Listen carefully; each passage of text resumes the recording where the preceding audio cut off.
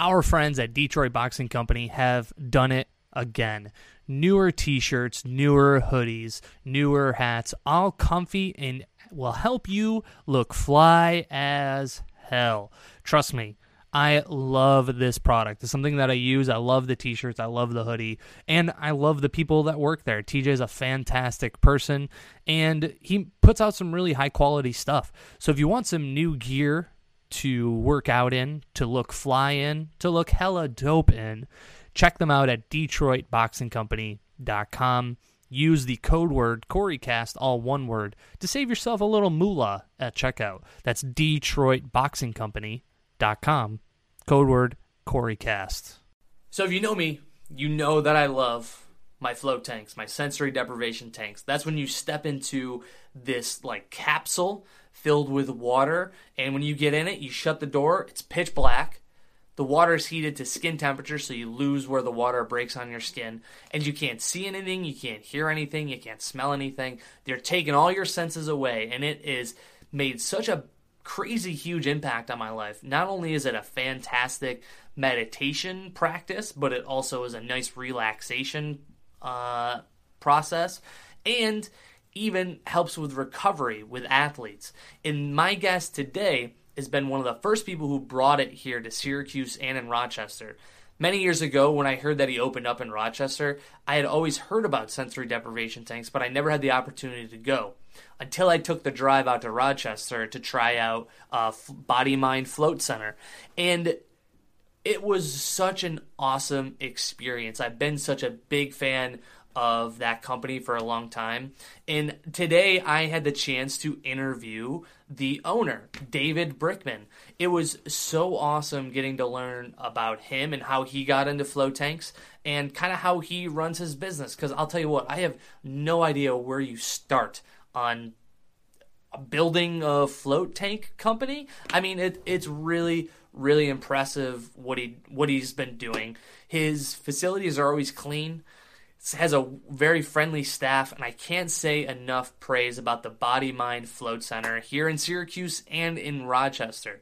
And I was so blown away at how just down to earth and genuine David was throughout our whole conversation. It was a real pleasure and a real joy to talk to Dave, and I hope you enjoyed the conversation as much as I did, because Dave was one of the coolest people. It was so cool getting to talk to him. I know I said that 5 times already, but I'll shut up now. Here is my new friend, David Brickman.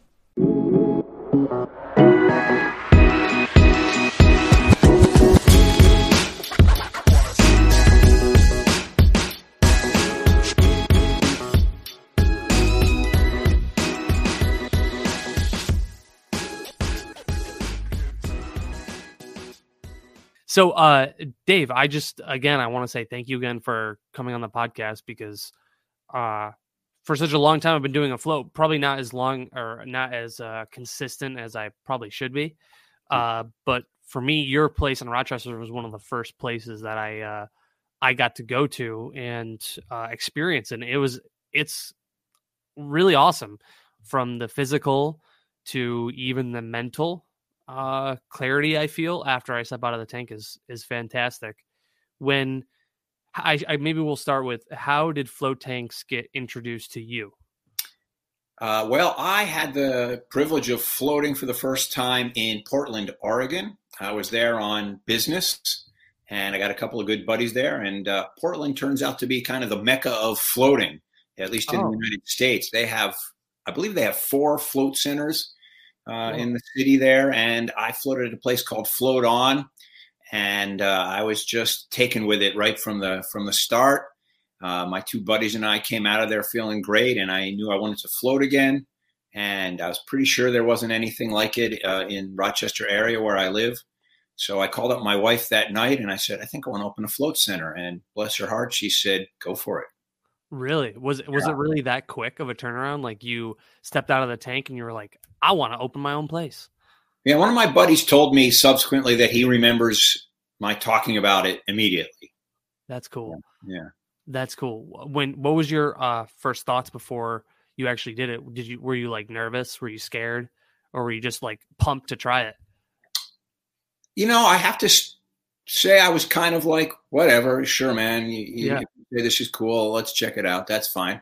But then you get there and you see the float tank, and it's if you've never done it before, it's novel, I guess, obviously, and that was exciting, and then yeah, I just got in the float tank, and I thought about my two buddies who were like 8 yards and 16 yards that way, also naked, parallel to me, the three of us, three naked guys floating 10 inches off the ground. It just cracked me up. And Yeah. and then and then I got into the zone that almost everybody gets into during their floats, where you're just gone. And Did it take you a while your first time to get settled in? it didn't take me that long, as I recall. I have a long meditation background, and maybe that helps, because the mind state that you get in when you're floating is the same as I think the same as a yogi or meditator's mind state. Maybe the thoughts start to quiet down a little bit. The brain starts producing theta brain waves. So I may have had like a little head start because of my meditation practice. Whoa. But I just loved it. Felt great when I came out, and just wanted to do it some more. Right. That's cool. Cause like for me, my first time, you float for, is it at the Body Mind Float Center? Is it an hour and a half? At Body Mind, we do 90-minute 90. floats, which we inherited or took from Float On. Yeah. The thinking there is, people, it seems like a long time for people who've never done it. They think they're going to be bored out of their minds. And it turns out when you get into this meditative mind state, as you know, the time really can zip by. Yeah. And especially for first timers who may be a little bit nervous, who may be distracted by the novelty of it, who may be laughing at the whole odd circumstance, we want to make sure that newbies have ample time to really get to this place. Because, I mean, it's kind of cool and interesting to float in this simulated zero gravity setting. But the meat of the matter, the heart of the matter, is the relaxation response that kicks in. And the first time, as you are suggesting, it can take longer for people. And so 90 minutes is enough for almost everybody to get to that place. So they really floating. It wouldn't serve our guests, and it wouldn't serve the business if people came out and said, "Oh, I floated." Yeah, right. Yeah, I would say like my first time, it probably took me just about half the time to get settled and get my bearings. And I definitely had a couple times where I was like, pop the lid open, make sure it wasn't locked a couple times. You kind of have that those secondary thoughts, or maybe it's just your brain telling you should move your body right now. But it took me a little bit to get settled. And I remember when I had walked out of there for the first time, Mike and I were just man, just like, as the kids say, vibing. Like we were just like really relaxed and like very calm, cool, very level-headed, right? Mm-hmm. And all I wanted was more of it. After I was like, when can we do that again? Like I want to do that again and again and again. Do you do that as a routine? Like, do you do it like 3 times a week? Or I'm really irregular about it. In part, it's just busyness. And I've actually, it's funny because I'm quite dedicated to a regular meditation practice, but my floating is really all over the place. I'll typically get into the float tank to deal with injuries or soreness, if my back is bothering me, or if I'm just really run down, I've burnt the candle at both ends. That's a time where I get to the float tank, but it's been highly irregular. There are many people, many of our members float with great regularity, once a month, up twice, 4 times a month. Oh, interesting. I feel like the more you do it, obviously, the easier you slip into it. That's right. With your meditative practice, the one that you're dedicated to, what does that look like? Well, my background has been in Zen. There's a quite a important Zen center in Rochester, New York. So that's where I was trained. So that's the style of meditation that I have grown up on. That's cool. Is that something that you do every morning, or is it an every evening kind of thing? Every morning. I think for me, it's great to just touch base with that first thing. I try to get an hour in, and then it just gets my day started in the right way. And it's great to touch it again later on in the day if I can, and even throughout the day, just to come back to oneself, and not get lost in the blizzard of activities and thought. Yeah, that's like one of the things I feel like I battle when I go into the flow tank, where it's like the first, like I just did it about a week ago, and the first 20 minutes for me was very much like, bills, this appointment you have to do. You got to make sure you take care of this appointment after this, and make sure you do this. And it's like I'm always trying to bring my focus back to like my breath. Is that kind of like the advice you would give to somebody new who doesn't have like a meditative practice going in? Yeah, following the breath, counting breaths. By following the breath, I just mean becoming just absorbed in the breathing, in the feeling of breathing. Following or paying attention to the breath is a great first practice. Just the act of breathing itself, it's just a natural way of self-calming. You'll often see someone has to speak publicly, or a performer, musician. If you watch them carefully, you may see before they get going. And I think it's instinctive, but it doesn't have to be instinctive. It could also be something that you've consciously decided to do. And so, I think counting breaths, counting exhalations, or just paying attention to the breath is a great way to calm oneself. Keeping that train of thought with meditation, there's like keeping it to your breath, right? And then there's a type of meditation that's like mantra based, right? Mm-hmm. Like you have a saying of, was it like 2-3 sentences, and you just repeat it back over and over again? Is that's another form of it? Yeah, Zen doesn't use mantras per se, but that is a very common and can be helpful way of meditating. What is the difference between that kind of meditation and Zen meditation? Well, I'm no expert in meditation, and certainly not in mantra meditation. In Zen meditation, well, in all true spiritual practice, I think you can get engaged in it simply to become more relaxed. But I think the ultimate spiritual goal is to know who you are, right? To know who you are, and to understand the nature of who you are. And so in Zen, there's a system of koans, which are these questions that can't be answered with the rational mind, and you need a teacher to practice that. But there are different ways to get to this same result. I think all the great religions have a contemplative aspect. It's more or less prominent in different religions, but I think they all have that kind of a practice.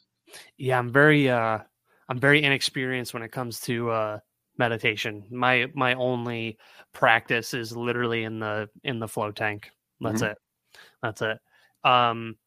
So what kind of benefits do you see from floating? Well, I'll speak generally rather than for myself personally. I think we've been discussing it already. I think the main reason people float is some kind of to reduce anxiety in their lives, and people are certainly feeling a lot of that these days. So that's the number one reason. I think people come to float is just to help themselves relax. We all long to be happy, and that's why people come to float. Is they want to feel better, and that feeling better also extends to pain issues. The heart of floating is the relaxation response, which I already mentioned, and from that, there's a physiological reality to that response. The pulse is slowed, breathing slows, your stress hormones are diminished. That you're not pumping out as many stress hormones, and you get a boost of endorphins, like the runner's high, pain-fighting hormone. There's a pretty profound release of muscular spasm for most people, most commonly felt in the shoulders and the neck and the back. And so these physiological changes can help with pain. Often muscular spasm is a companion to pain and can increase or exacerbate pain. So when muscle spasm releases, that helps people. And then the change in, the diminution of stress hormones and the boost of endorphins, that also changes the perception of pain. So stress is the number one reason. Pain is the number two reason. And then following that, people float for spiritual reasons, to help amplify a meditation practice. A lot of athletes float to recover from workouts, to recover from injury. I think those are the top ones. Yeah, that's like when people ask me, I always tell it's like the big three: mental, spiritual, and physical. Yeah, that's a nice way of. That's especially after I do a lot of martial arts, so like when I did it last Wednesday, it was the night before I did a hard workout, and then when I got there in the morning, I floated, and I could just my whole body was still sore from last night. And I stepped out of the tank and I was like, oh, look, I can stretch better. I can get things over my head and move a little bit better. And I don't know. It just seems to, I don't know, definitely is like a reset button for my mind almost. Is there any mental or spiritual aspect to your martial arts training? I guess you could say there is a form of meditation in when I do Brazilian Jiu-Jitsu, you're grappling with another human, right? And in the moment, I'm trying to just kind of read their body energy. And if I get caught thinking about, the bills that are due, and this appointment that I have to get ready for, and the showing I got to get situated, and all this other stuff in my mind, that's when a mistake will happen. They catch me in something, I tap, and then I lost, we reset, and we start over again. It's almost like the same, in the float tank, your mind starts to kind of wander, starts to drift away. And then you're like, no, hold on, bring it back to your breath. Just focus on your body's energy. So definitely kind of, I guess maybe it's like an active meditation for sure. And I also do Muay Thai, which is like kickboxing. That isn't so much because I don't have this connection, which is like a constant physical connection when I'm doing something other than kicking a pad or kicking or punching a focus mat. There's something about jiu-jitsu and the constant physical contact when you're grappling with somebody, I think that turns it for me into like a meditation. But I don't know. I guess I haven't really practiced it as such. I haven't practiced it like a meditation, Sounds like it's not an explicit part of the training, just something that you've discovered. Yeah, for sure. And at least for me, I just noticed I'm more confident and more comfortable when I'm just thinking about what I'm doing in the moment. He's got my lapel, so I got to do this. Then control his arm. Okay, he's starting to grab my sleeve. Let's start to suck that in a little bit. Thinking about what's going on right then and there, rather than, oh, I got a grocery shop after this, or I'm hungry. Where should I go and eat after this? That's when I fudge up and something happens. Yeah. But it's definitely I guess I never saw the two parallels until now. So thank you. That's a good way to put the two together. When somebody floats, a lot of times people know that you have to step into the chamber.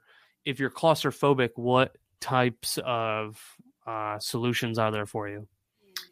Well, we of course hear about that a lot. I'd say that's probably the number one fear people have or anxiety people have about floating. So one thing that I often will tell people to calm them is just how common of a concern it is, but how rare it is for it to become an actual impediment to floating. Many people express they're afraid that they're going to be afraid, but it seldom comes to pass. We mention to people that they're in control of the experience at all times. They get in the tank when they want. They get out of the tank when they want. As you discovered, there's no lock on the door. So there's no way anybody's going to lock you in there. And you're in your own private room, which you can lock. And then you can leave the door of the tank open. If you want, you can prop it open partially. We'll give you an extra towel to roll up. So people find their way. And then finally, for somebody who's really uncomfortable, we have in Syracuse 1 and in Rochester 2 open float pools, which, as the name suggests, have no enclosure. So there's no possibility of being claustrophobic in those. At least it has never happened yet. And the whole room essentially becomes like a giant float tank. Oh, cool. The same experience, the same air temperature and the same water temperature, which are about 95 degrees, the temperature of your skin, just as quiet, just as dark. And it's probably worth mentioning to people who are really unfamiliar with floating that this is the nature of the float environment, where we're trying to reduce all sensory stimulation. So water and air that are the same temperature as your skin and can't be felt. No sound, nothing to see, total darkness if you shut off your dim light, which is probably the number 2 concern. That is the dark. And then the water is about a quarter more dense than fresh water, like the Dead Sea. That's how much salt goes into one of the tanks? The solo tanks have 200 gallons of water and 800 pounds of salt. Whoa. So just a huge amount of salt goes in. We dumped 16 50-pound fill to wow. our float tank. Yeah. Holy cow. Yeah, it's a lot of salt in there, and that keeps you buoyant, and that's what's behind the simulated zero gravity feeling. Right. So you float with no effort, and what all this does is it just reduces stimulation to your brain. You're not getting sensory stimulation. You don't have to think about your body's position in gravity. You don't have to balance. You don't have to hold your head up because the water makes you so buoyant. So in this environment, your brain's got nothing to do, and this just promotes, almost induces a strong relaxation response. Yeah, like where else do you turn off all of your senses, right? Like you could say, well, I can't see anything when I go to bed, but you can feel everything, right? You can feel the blanket, you can feel your position on the bed. Maybe you're feeling uncomfortable, so you move a little bit, but it's really wild. Like after the first adjustment period, you can't even tell where the water breaks on your skin. Yeah, that's why the air and the water have to be the same temperature. That happens quite naturally inside the enclosed tanks. In the open pools, we have to work a little harder at that, and we use infrared heating panels in the rooms to hit that sweet spot. Oh, to keep it. Oh, so the water temperature is the same as the air. That's how you. Yeah. Okay, gotcha. That's very interesting because it's weird because like when you get in the tank, you don't feel the water breaks on your skin. And then you'll have a twitch, like your arm will like twitch, and then you're like, oh, dang it. Now I can feel the water, and I just got to settle back in. Yeah, it always feels a little cool when you've been still and you move. Sometimes people say the water was cooling off, but it doesn't. Its temperature is maintained really quite precisely. It won't vary more than a half a degree at the most over the course of the float. But for some reason, when you're still and for a while and then you move, it feels a little cool. I'm sure you've experienced that. And there's actually a name I learned for that little twitch. It's called a hypnagogic jerk. It's like where your leg kind of twitches when you're falling asleep. That's right. What that is. And and that happens to people in the float tank quite often. They want to make sure that you're still there. It's like your brain being like, "Hey, is your arm still there?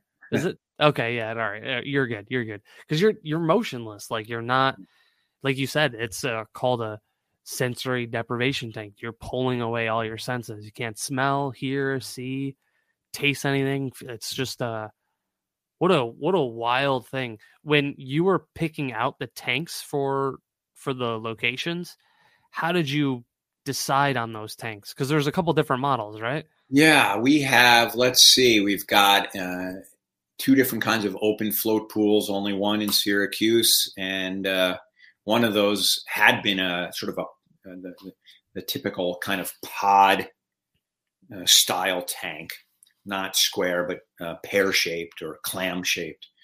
And that used to have a lid, and we just took that off and put it in, turned it into an open pool.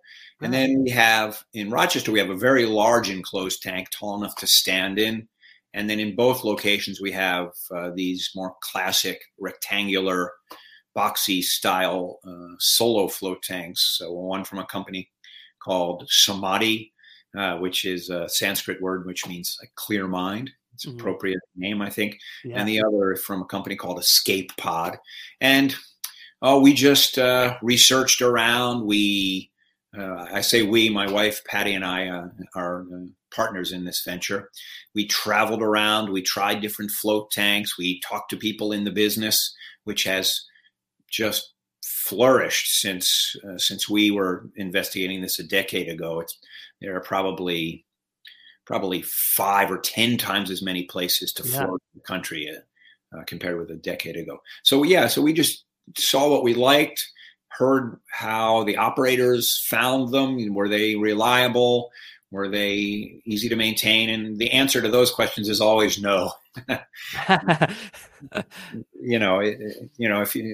probably the equivalent of a car from back in the 1930s or something like that. This is not a technology that's been perfected and mass produced for a century. So, but I have to say, though I don't consider myself to be somebody with a particularly great mechanical affinity, every problem that's come up, you guys are the ones who fix the units yourself. There's no float tank repairman you can call. Right. So when something goes wrong, it's just your own ingenuity and cleverness. And there is really a strong, not only national, but there's an international community of Facebook, a Facebook group. There are hundreds. I think there are a couple of thousand people in it, and many of them own and operate float centers or work or manage float centers. And so it's pretty rare to be the first person to have a particular problem. So you can go and there's an archive of old posts going back years. Why is my pump making this noise? And right. And in addition, just a lot of people who are just ready to share their wisdom and experience. That is really refreshing to hear, because I had listened to a podcast before of somebody who owned their own float company. Not only do they have their own facility, but they also like build the tanks, and he does like house calls and fixes them and repairs them. I'm like, what an interesting niche business. I couldn't think of that even existing in Syracuse. So it's kind of cool to hear that you're like, well, we have a great community that we can outreach in case I have a hiccup with the Jets. I can call and see a Facebook post that helps us work through it. Yeah. So I think at the end of the day, when it's float center helping another float center, I don't know, I always love to hear those kind of stories that people are actively helping each other. Yeah, the whole float thing started in California. There was definitely a hippie kind of a vibe and an element to it. When we were inventing our float center, creating it, we thought, what do we want this to feel like when people come there? And we didn't want it to feel like a medical office. And we really didn't want to have, beads and black lights, because, there's some really sound science behind floating. It truly works. There's nothing mysterious about it.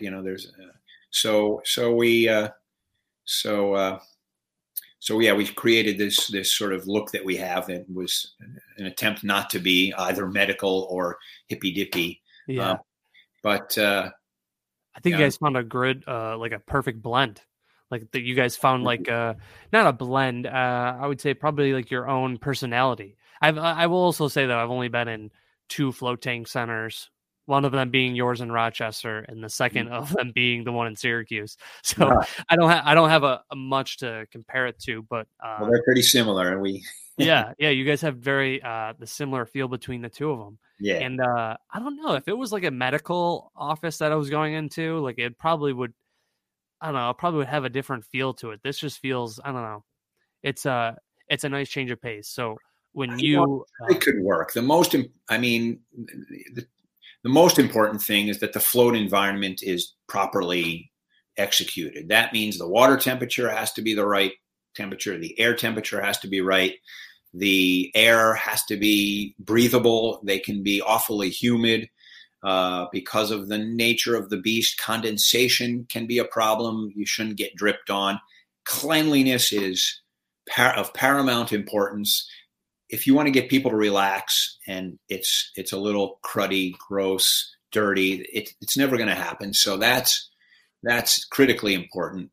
And then how people are treated and greeted is, it's always good business to be kind to people, but in our business, it's the beginning of the therapy, in a sense, begins when you walk in the door. You have to feel cared for.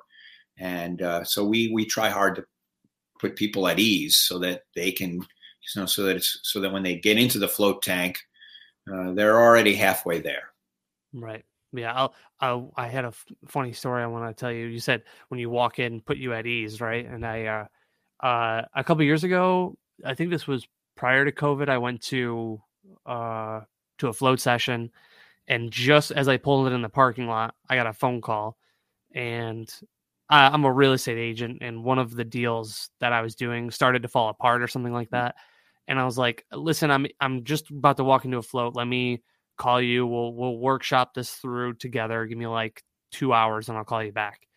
And I remember I hung up the phone as I like saw the Body Mind Float Center sign, and I was like, oh, okay, here we go. And open up the door, and as I walked in, I was like, oh, what a breath of fresh air. Like it was just like I was just like this tense ball of like anxiety. And even when I opened the door, I haven't even stepped in the tank.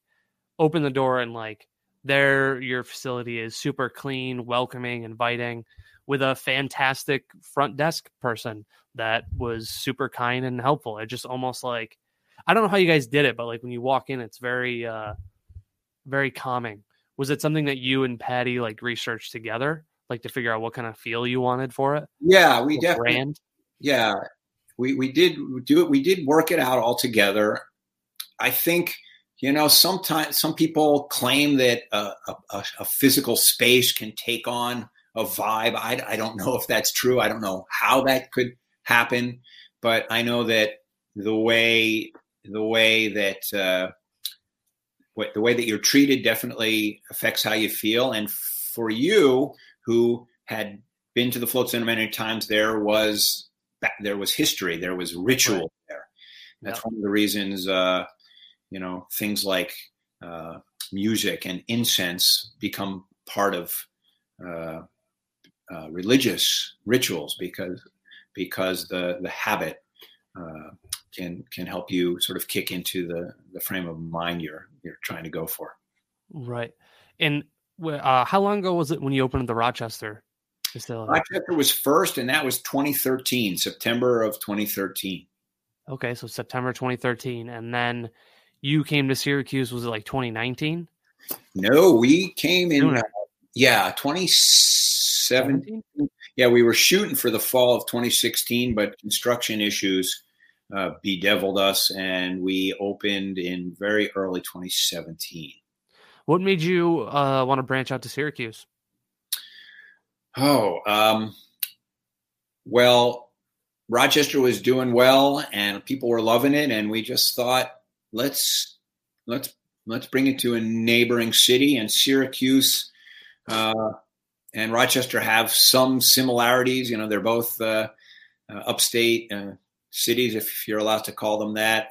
They're reasonably close in size. We thought about Ithaca, but it's a much smaller city. So Syracuse just felt like the right fit. Like we would have an idea of what it was going to be like. Do you have any plans to put a third location in somewhere? Nah, too old. Too old. You're like, you got my 2 places. That's all I'm doing right now. Yeah, it's a lot of work running float center. So, are you managing both of them at the same time, or do you have like a second in command at each post? We used to. We have always had Glenn managing and running the Syracuse Float Center, and he was there. In fact, his agreement to run it initially was part of the decision to go ahead with it. So Glenn runs the show over there, and then more or less I manage the one over here. I mean, there are some kinds of thinking and decisions that are beyond different beyond the day-to-day management that Glenn needs to take care of. But as far as taking care of the physical facility and managing personnel, Glenn and our assistant manager Hannah do great job for us over in Syracuse. And I was thinking that I'd be there a lot when we planned it, but they're so good that I don't have to make the trip very often at all. Well, that's a good thing then. Yeah. It keeps you. That's always good to have good employees that you don't have to constantly follow up with. That goes tenfold. Yeah, those guys are great. Right. Easy. Does is your wife also helping you run and manage these facilities? Yep, she does a lot of the work that looks like this. So if it's payroll related or any website related, that kind of thing. She does the books. She does the books, exactly. Yeah. Right. Now, are you full time into doing this? Are you juggling it with another full time job? My wife and I are both classical violinists. We both played in Rochester Philharmonic. I played there for many, many years, and I left the orchestra when the Float Center opened. I took a year's leave of absence, and then when things were going okay with the Float Center, I cut that tie. Patty still plays violin for the Rochester Philharmonic, so she's the juggler. Wow, that is cool. Is that how you guys met? Was violin? Yeah. Really? Yeah. Wow, that is cool. That is very interesting. Was it really nerve-wracking when you cut the cord and went to full-time Float Center? That particular aspect of it felt reasonably comfortable, but it's risky opening a business, and this, of course, is a business that has no precedent in the region, Yeah, especially 2012, right? I mean, this was not the scene of float tanks didn't blow up. Yeah, it was. I mean, we sort of caught the beginning of the wave, I think. But I mean, it's expensive to purchase a float tank, and it's expensive to build a float center. The every room has a shower in it, so you've got to crack the cement and put in your plumbing, and the rooms have to be isolated from one another acoustically, and it all costs something. So it was a big investment, and that was scary. And then you sign a lease for 6 years, and you're saying, God, please just go 6 years. Right. Yeah. You're like, oh God. I tell you about leases, you know more about them than I do. So once your name's on the bottom of that paper, you're on the hook for that rent, and commercial rents are not inexpensive, and the leases are many, many years long. So right. When all the research that you've done up to before you sign that lease, was it done with your wife Patty, and was it with different float tank experts? Well, we we had an attorney, of course, and the guys at Float On in the Portland place where I first floated. Float On turns out to be kind of an industry leader. They had a business plan. They have a business plan that you can buy. At the time, it was half baked, and they shared that with me and gave me some advice. And I went out. I bought lunch for about half a dozen people in the community that I thought would maybe have some insights. But in the end, there's an element of tossing your putting yourself open to the fates. Mm-hmm. You never be sure what's gonna come of it. Yeah, especially when you're opening a new business, it's always a leap of faith, right? With the people that you've talked to and now have met through networking with different float tank centers and stuff like that, is there somebody that you either look up to that's a role model to you, or maybe like a mentor figure to you, somebody that you kind of connect with on a regular basis? Well, the guys from Float On, Graham and Ashkan are the two guys. There were four at the time, and those two guys, especially Graham, was helpful to me. And I probably haven't spoken with him for a couple of years because you get to stand on your own 2 feet after a while. And but yeah, if there was anyone who was a mentor, it was this Graham Talley from Float On in Portland. Now that you and your business is established way more, do you have people coming to you looking for advice? Yeah, right long before I could have claimed any sense of expertise in the area, if I can even claim it now, people were asking me questions, and I was very happy to do my best to nurture the vibe I described of the float community being sort of a family supportive kind of an industry. And I think even as large as it's gotten, there's still a big element of that. You can imagine the kind of conversations that were taking place a little over 2 years ago when the coronavirus came to town. Right. We all had a lot of thinking to do about our procedures and how we were going to keep people safe. That was probably the scariest time outside of just opening the business, was the beginning of that. Just because everything was so up in the air. When I talked to my wife about this at the very beginning, when I was proposing the idea of doing it, she said, she asked me about my confidence that it could work out. And, for all of the conversations I had and the people I spoke to, ultimately it came down to my gut sense that floating is just awesome and people are going to love it. I mean, that was my strong intuition from the moment I floated.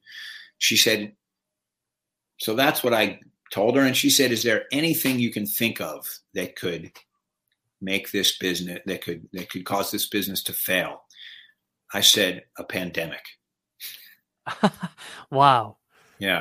I was thinking of the AIDS pandemic, which people who have been in the float industry for a while talk about the first wave and the second wave. Floating was invented back in the late 50s by a guy named John Lilly, who was the inspiration for the William Hurt character in Altered States.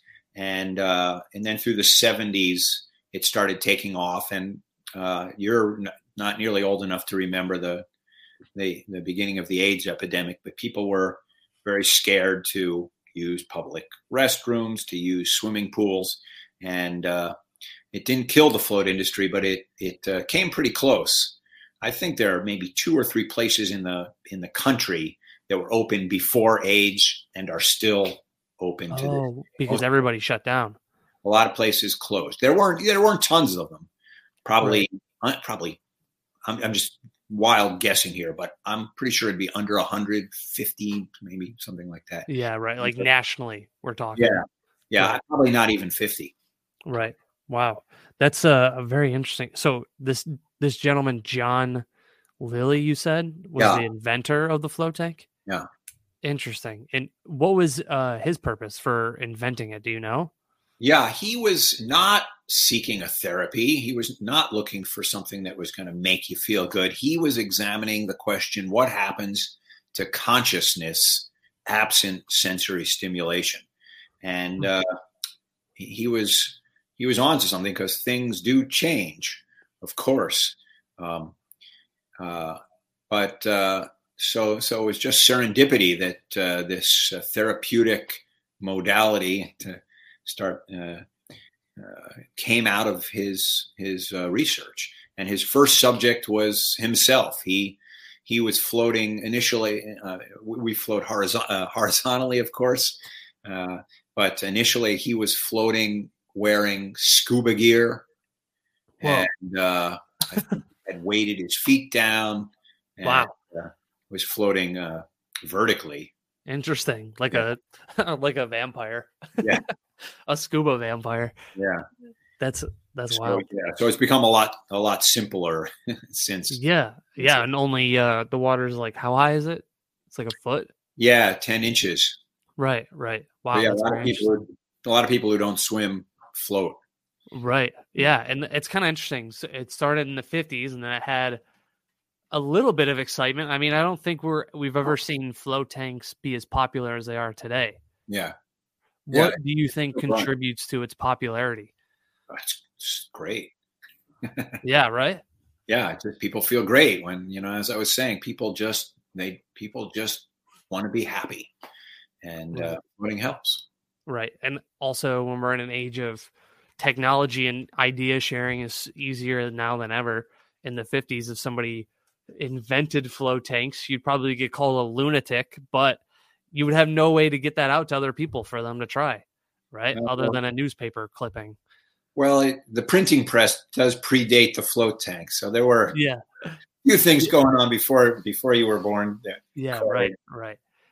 It's really cool to see how I feel like prior, like even now, but prior to COVID, like 2018, 2019, I felt like float tanks were like exploding around the United States. They were popping up everywhere. And it's really cool to see, because I think more people are realizing the beneficial effects of doing them. What's really cool though is you guys don't even just have float tanks. You guys also have a salt room. What is that? I haven't done that yet. Yeah, the salt room offers a therapy called halotherapy. Halo is just Greek for salt. And halotherapy is much older than float therapy. Float therapy was invented back in the 50s, became a thing the public did in the 70s. Halotherapy dates back to the 1830s, and it was more discovered than invented, I would say. There was a Polish physician who treated salt miners and other miners, coal miners. And he found that the salt miners not only didn't have the kinds of problems the coal miners had, but they had, especially good respiratory health.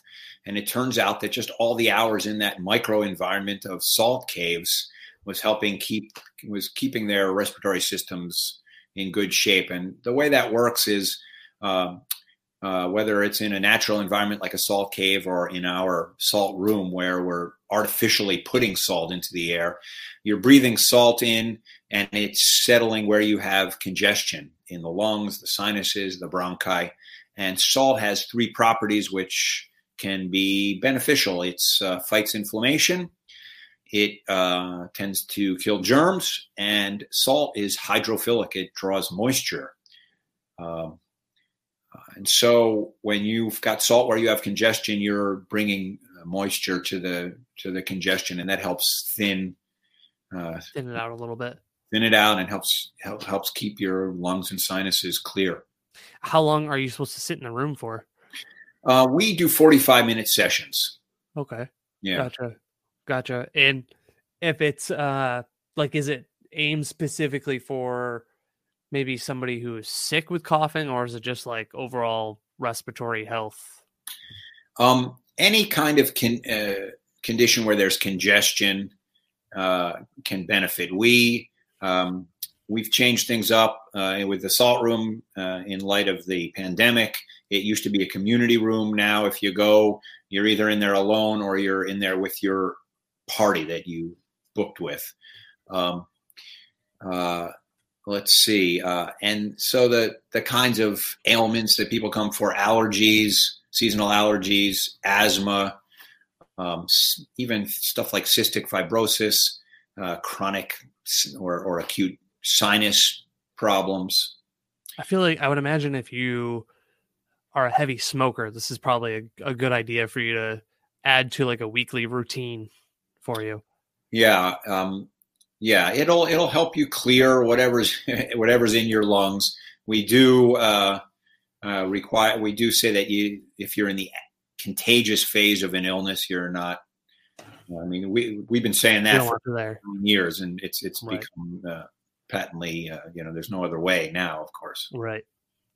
Yeah, a lot of the stuff you guys already had in place was like sanitized, great procedures, anyways, before COVID hit, and then COVID hit, and then you guys had to tweak some things, like having one person check in and staggering check-ins. Yeah, we did everything we could to keep people apart from each other, which was the opposite of what we envisioned. We envisioned people, and we had it.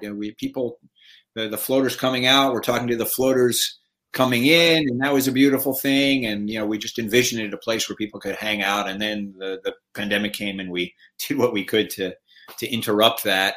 One of the things that we didn't have to change at all was water hygiene. That the coronavirus is very easy to kill, actually, and our tried and true method of ultraviolet light plus hydrogen peroxide in the water is more than enough to kill coronavirus. But we were very concerned about surfaces, as everyone was initially, and so we began spraying everything down, and we've continued to do that.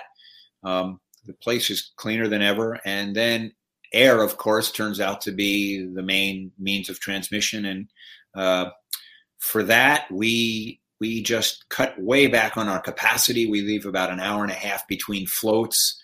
We've got air purifiers in every room. We've got exhaust fans in every room, and then just a passage of time. And so I'm happy to say that, to our knowledge, nobody has gotten sick with the coronavirus while they were at the float center. Yeah, it's a very clean facility for sure. What does that filter look like? Because I'm very impressed that a filter that has to pump and siphon salt water all the time can be as quiet as the ones that you guys have. Does it just suck it through, put it through? I don't know. I guess explain how that process looks like. It's a kind of pump, not unlike what you'd use for a hot tub or a swimming pool. They're magnetic drive pumps, which means that the salt water doesn't come in contact with the mechanics, and the filtration there, they're spun filters, and we change them out every week, and we run those pumps for half an hour between clients. That's enough for 6 complete exchanges of the water. So and then the water is maintained at between 50 and 100 parts per million hydrogen peroxide, which doesn't have the chlorine's downside of being carcinogenic and unpleasant to smell. Everybody's been in an old hotel pool that where you just are overwhelmed by the smell of the chlorine. You wouldn't be. Some municipalities require their float centers to use chlorine. It's doable, but I consider it to be a less desirable way to go. Right. When you open a float center in a municipality, you're working with the health department, and you hope that they're both conscientious and smart and flexible, and can recognize that there's a difference between a float tank and a swimming pool. There are some similarities, but there are also some major differences, and there are horror stories in the flow community of inspectors coming in and wanting like there's no sign that says no diving, Yeah. What do know, you mean? so, Obviously. yeah, I mean, we have yet to find somebody trying to dive into our 10 inches of float water. So, Yeah, right. so luckily, Monroe and uh, Monroe County Onondaga. and Onondaga County health departments were quite. They worked with us nicely. That's good to hear. It's refreshing, especially I couldn't imagine that'd be really funny, them saying, don't where's the no diving sign? Where's the no running by pool Yeah, sign? uh I'll ask you one last question. sure. Um so for you, where do you see the float tank center, we'll say, in the next 10 years? What do you envision that looking like? Well, I hope it's just more of the same. I mean, we're really happy with the two therapies we offer. We chose them knowing that they work. There are a lot of fad therapies that come through and come and go, and I don't feel any desire to Add any other ones? add anything right now. I mean, if something came up that was really tried and true, and we had confidence in, it's possible that we could add that in Syracuse anyway. There's room there. At our Rochester Center, there is none. So I hope that we just keep offering great floats and great halotherapy sessions, and that more and more people come to see their value. Yeah, I cannot say enough good things about it. For me, if I should probably just do it once a month, I feel like my overall mental state would be more equilibrium, evened out, I guess you want to say.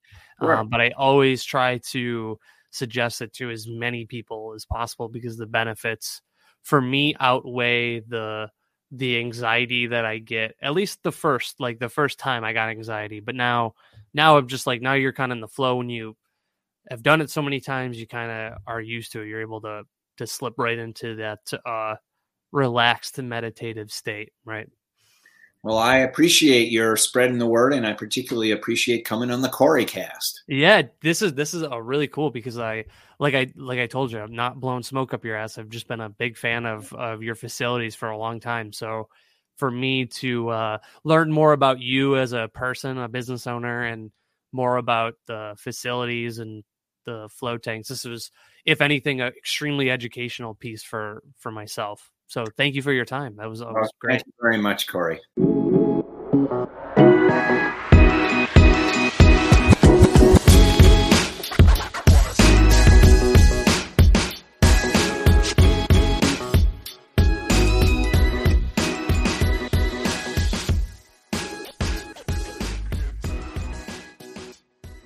Thank you so much for listening to the show. The love and support that you guys show me is such a wonderful thing. From the text messages to social media posts, it's just a constant reminder of how many awesome people I have in my life. If you want to support the show, make sure you subscribe, follow, like the podcast so you don't miss an episode. Share it with your friends and tell them what your favorite episode is.